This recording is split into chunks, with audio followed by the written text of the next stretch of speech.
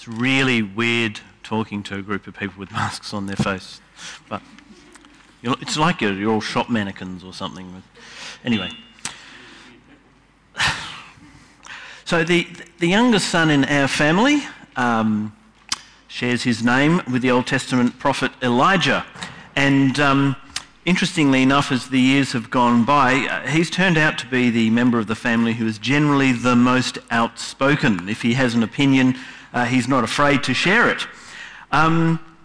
He is also the member of the family most likely to come up with tricky theological questions and even interesting theological insights. Although there are occasions where he tries to pass off the occasional utterance as a word from the Lord that generally doesn't come to pass. Things like, I will not wash the dishes, or you can't make me. Both things that you never say in front of your mother if you actually expect them to be fulfilled. However, I was really caught off guard one day when Elijah was about 4 years old. I can see the scene quite well. I can't remember quite what he was doing. I think he was drawing a picture. And so I asked him what his picture was about, and he showed me a picture of obviously a king with a big sword in his hand. And I said, well, you know, what's going on here? And he said to me, he looked me in the eye and said, Jesus is a king and he is going to fight you. Well, you know, it's a little bit funny, it's obviously cute, but it's actually quite profound. In all seriousness, he's dead right. Jesus is a king and he's going to fight you. Because as we come to the third and final chapter of Joel's short book, that's exactly what we have. We have the God who fights. Remember, he began back in chapter 1 with a vision of a locust plague, an ecological and humanitarian disaster that was bearing down upon the people of Judah and Jerusalem sometime around the mid to late 6th century BC. And he hit them with this startling revelation. This plague is God's army. Your God, the Lord, is coming with an insect invasion to make war on you. And he's going to leave the land stripped and his people desolate. As we turned, we talked about how Joel had a phrase for this. It was called the day of the Lord. And this is a common way in the prophets for speaking about what's happening when God engages directly in human affairs to assert his divine authority. And we saw that when the Lord comes on his day, it is often attended with great signs in creation. The creator of all things turns up and the cosmos goes into disarray. The sun and the moon stop shining. The stars fall from the sky. The heavens and the earth shake. And the Lord's voice thunders. Judah was in deep trouble. God was going to uncreate them. Except this was not the end of God's dealings with his people. The purpose of the locust plague was to call people back to him. God was intending to get their attention. He was intending to drive them to their knees. He was intending to cause them to seek him out again. And so last week we turned the page, partway through Joel 2, and we heard God's response to his people's cry on the day of this disaster. And he announced a great reversal in their fortunes. He was going to renew all things. And most importantly, he was going to put an end to this cycle of their disobedience, their failure, and his punishment of them. Never again, he said, will my people be put to shame. A new day was coming. And again, this was phrased as a day of the Lord. Once again, we had cosmos-shaking signs as Joel announced a day in which God would pour his Spirit out upon all people. And we saw this was a great renewal that was going to work its way into human hearts and out into all creation. Well, it's no surprise then to get to Joel chapter 3 and find that Joel's big theme is once again the day of the Lord. We get a fresh view of this day, but now it's a day of judgment. And once again, God appears as the warrior who fights. Only this time, he's going to fight for his people against their enemies. So it begins in verse 1 with God's own voice. See now, on those days and at that time, I will turn away from sending Judah and Jerusalem into captivity. And now God turns to address the nations, the rest of humanity, and calls them to account. And what we have in the following verses is a courtroom scene. A summons is issued, charges are laid, a punishment is promised. And so God calls upon the nations to gather, and like any summons, this is not optional, it's enforced. And he brings them into a courtroom called the Valley of Jehoshaphat. Now, this isn't a real place that anybody knows of. Probably has nothing to do with King Jehoshaphat that we read about in the book of 1 Kings, because Jehoshaphat is a Hebrew name that means God judges or God decides. And so the other name Joel gives this courtroom is the Valley of Decision. And charges are now laid against the nations, the kidnapping and the imprisonment of God's people. When did this happen? Well, repeatedly, actually, through the history of God's people. They have always been under threat from the nations around about them. Either that those nations will take them into captivity and swallow them up, or that they would simply fold themselves into those nations and disappear. It begins with Abraham. Abraham was a quasi-prisoner of the Egyptians for a time, and in the court of King Abimelech, one of the local kings. His grandson Jacob was under threat when he was essentially a prisoner of his scheming uncle Laban. And then, of course, Israel served Egypt 400 years as slaves.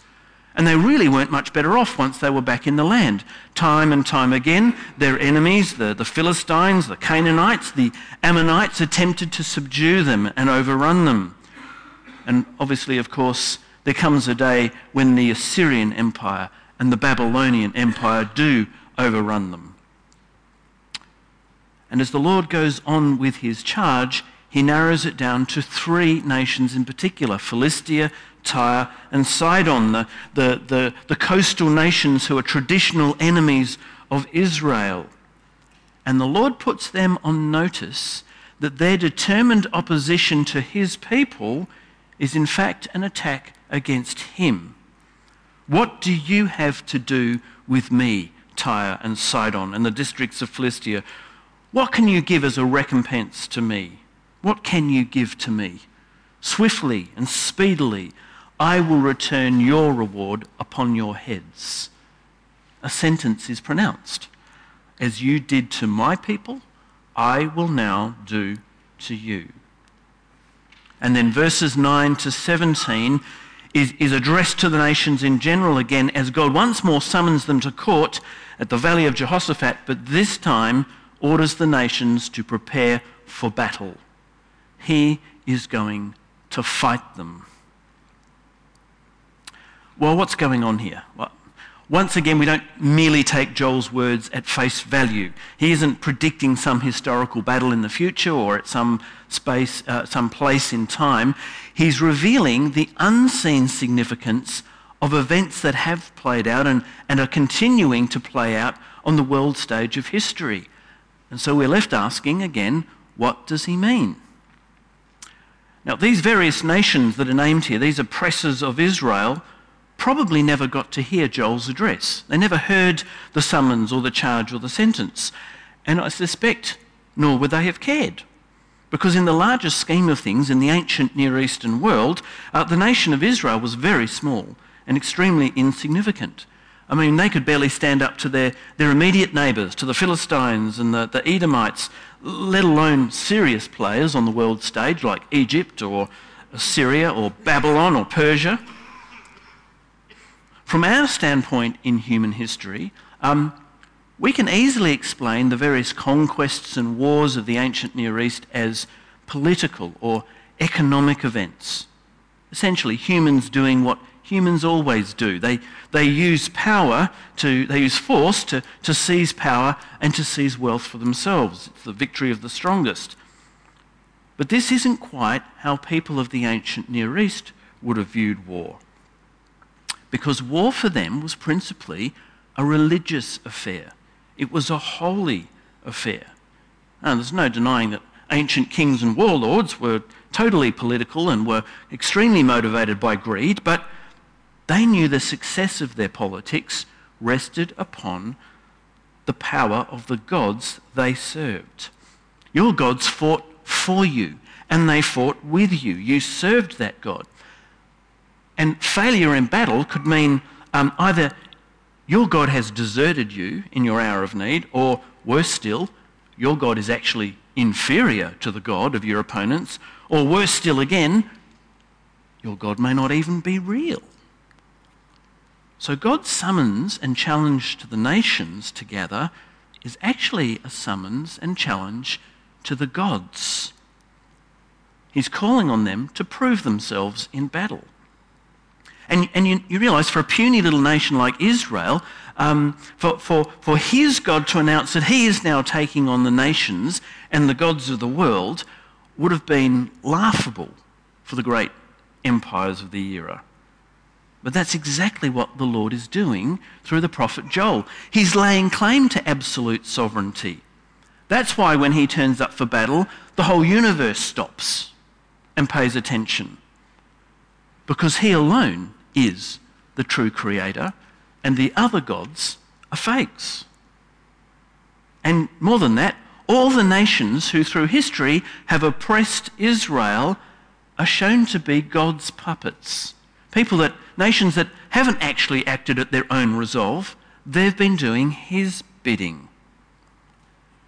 He's using them to work something out with his people in the world.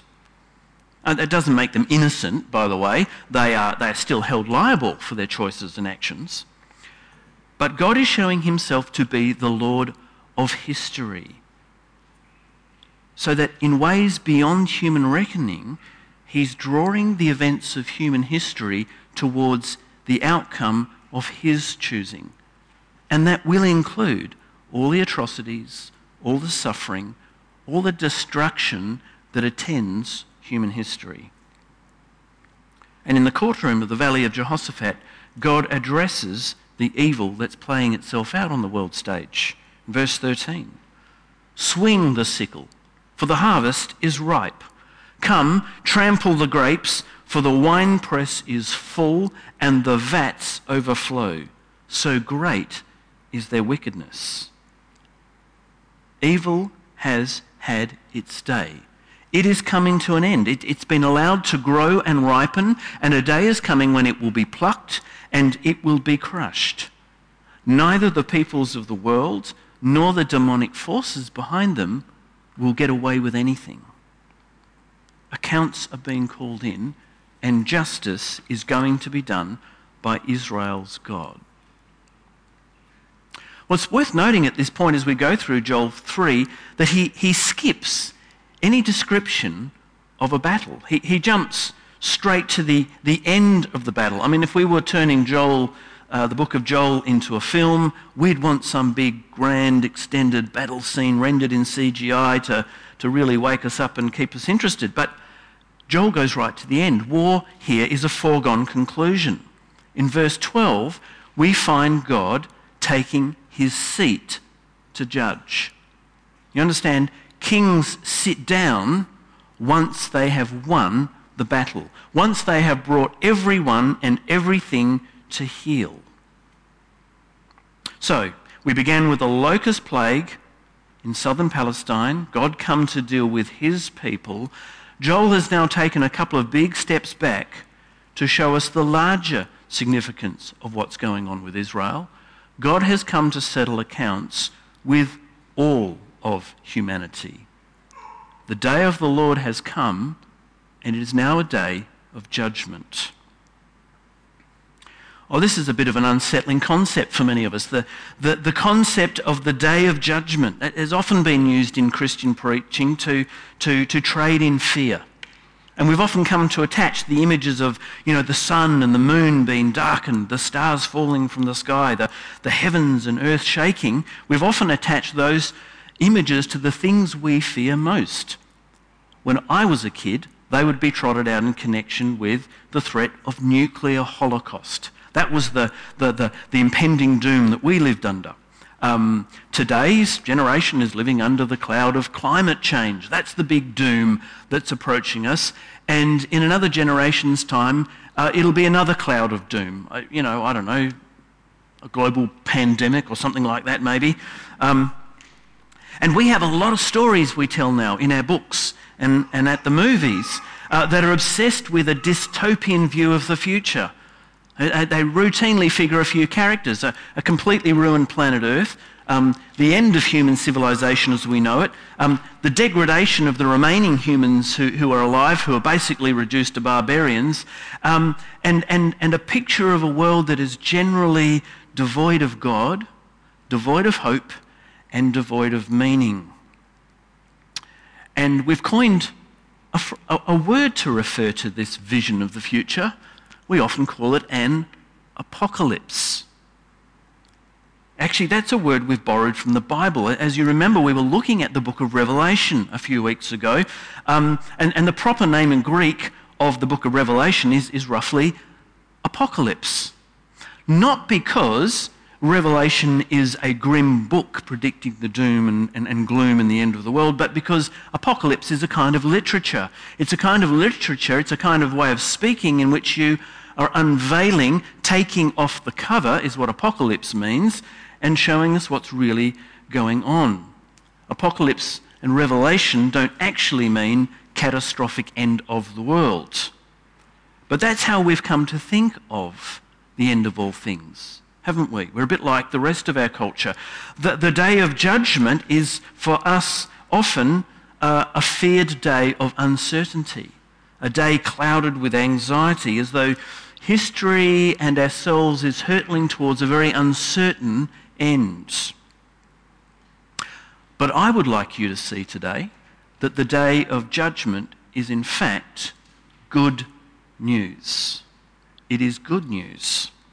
Look at verses 16 and 17 of Joel 3. The Lord roars from Zion, and from Jerusalem thunders. The heavens and earth shake, but the Lord is a refuge for his people, a mountain fort for the sons of Israel. Then you will know that I am the Lord your God, who dwells in Zion, my holy mountain. Jerusalem will be holy, and foreigners will no longer pass through her. The Lord who sits in court to judge the nations is also the Lord who comes to dwell, to take up a seat among his people. The Lord who roars in warfare against the nations is his own people's refuge, their fortress against war. The Lord who is crushing the evil nations of the earth and putting an end to evil is busy renewing his own people, making them holy. On the day of judgment, the Lord, the warrior of Israel, is present with his people, both to save them and to renew them. And so it's no surprise that Joel's depiction of the day of judgment then concludes with the same imagery of abundance and thriving overflow of life that we saw last week in chapter 2. We have mountains dripping with wine, hills flowing with milk. Turns out the day of judgment is kind of more Charlie's Chocolate Factory than it is, the Terminator.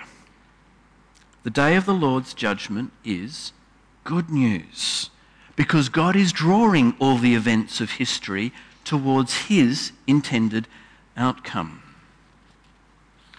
And so the book of Joel brings us ultimately back to the book of Revelation, because a very similar thing is going on there. In Revelation, the Apostle John is surveying the flow of history, again, not recording literal events from the future as though he'd kind of jumped in a TARDIS and when he got there pulled out his Samsung Galaxy and filmed what was going on.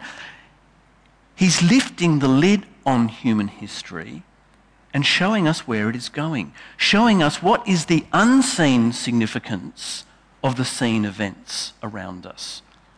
And so John gives us sights of great plagues, terrifying ecological and humanitarian disasters called forth by God himself. He shows us behind all of that a satanic trinity at work in human affairs, this great devouring serpent and its mutant creatures, one that it calls up from the sea and one that it calls up from the earth. They have a mission. The mission is to oppress and enslave God's people. But in all of this, the Apostle John trains us to fix our sights on God's throne room. God the Father, God the Son, God the Holy Spirit, fully in charge of history and fully worthy to hold the reins of history. And as he goes through Revelation, John throws our line of sight continually forward to this final battle that we read part of in Revelation 19 this morning. And it's a chapter that's much like Joel 3. At the head of the battle, we have a warrior on a white horse. Now, readers of Revelation will instantly recognise who this is. We've met him several times through the book, but preeminently, this is Jesus, who we met in chapter 1. And there we had a collage of images, one of which was the one who has a sword, a double-edged sword, coming out of his mouth. Well, in this scene, that sword is at work. He has come to fight the nations. He has come to tread them in a winepress. He has come to defeat both the serpent and its mutant representatives. And like Joel 3, we don't get to see this battle. It's over as soon as it's announced. We only see the aftermath. And what we see are two things that follow. God's enemies are finally defeated. Evil is thoroughly spent, and evil is crushed. It's come to an end. God's kingdom now comes into full flower. And what Joel described in just a couple of lines in verse 18 of chapter 3, John now describes in 2 whole chapters of Revelation. Joel had a little peek of a new Eden, right? That's what mountains dripping with wine, hills running with milk, overflowing watercourses, that's what they represent.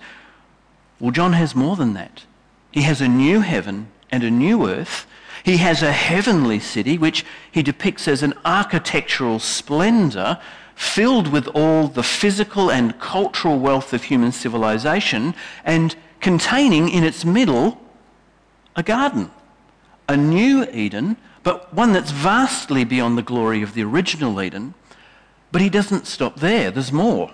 Because the real glory of this city, it's not its beauty or its flourishing life. The real beauty of this city, the real glory, is the presence of its king. The heavenly throne room that he showed us back in chapters 4 and 5 is contained in this city. Or actually, to put it more correctly, this city has grown up around the throne room. Humanity has been brought into the circle of God's rule to live in his presence. Now, I really fail to do justice both to Joel and to John's visions, but, suffice it to say, both are images of the thriving people of God. Images of a kingdom that is rich and abundant, a kingdom that is a secure place, beyond danger and threat. A kingdom in whose people humanity are raised up and restored to their full glory. They have become what God always intended them to be. And at the centre of all this is God's presence with them, with us, the triumph of his rule. Well, that's everything that Joel was straining towards. If Revelation was the feature film, Joel was the trailer. And like all good trailers, Joel is there to whet our appetites for more. But he's not going to give you the whole story. A good trailer doesn't give away the most important details. They're left out. So remember that Joel posed an important question at the start of all of this. Where is God? Well, in chapter 3, he brings us back to the answer of that question. God is present with his people. He is present to save them and make them holy. But Joel doesn't tell us how that's going to come about. And so that brings me back to the words of Elijah the prophet. Elijah from the suburb of Leeming. That is not Elijah from the book of Kings. Jesus is a king, and he's going to fight you. Jesus the king is the God who fights. The rider on the white horse, the one with the sword coming from his mouth. He is coming with a day of retributive justice. He is going to call out the fake gods. He is going to pass decision upon all who put their trust in those gods. And it can't be otherwise. If we are people free to make choice, then we are free to choose God's rule or not choose God's rule. But of course, like all choices, the mere possession of choice is no guarantee of the correctness of one's choice. We're free to make a bad choice. And like all bad choices, as those of you who have lived long enough, like me, and made enough bad choices to learn, all bad choices obviously come with a result. They ultimately bear a fruit. They are ultimately exposed as bad choices. And that is what Jesus comes to do. Not because he delights in destruction. Not because he likes mayhem, quite the opposite in fact. But ultimately a bad choice in life is a choice against God's rule. And it's intrinsically a choice that has no possibility of life in it. It is by definition a choice closed off to the possibility of human flourishing. It is inevitably a choice of death. Evil in all its forms has been allowed to grow and ripen. But it will be finally dealt with, fully, plucked and crushed. Well, Revelation shows us something else, and that is that the kingship of Jesus is most fully expressed not as a warrior, but as a lamb. The final scene of Revelation, that this glorious city doesn't have the rider on the white horse seated on the throne. It concludes with the description of Jesus as we met him in Revelation 5. The lamb looking as though it was slain, seated upon the throne. This is how Jesus rules as a king. This is how Jesus takes on evil in the world. And this is where the God of retributive justice is also the God of grace. At the cross, where God the Son allowed the ripening harvest of evil to crush him. At the cross, where God the Son turned now not to fight against us, but to fight for us and to become our refuge and our stronghold. In him and him alone, we are secured against the day of wrath. Romans 5, verse 9. Since we have now been made righteous by his blood, how much more shall we be saved from God's wrath through him? Well, Joel began with a locust plague, a day of disaster intended to draw God's people back to him. Joel concludes now with a day of judgment, which is intended now to call all the nations back to him.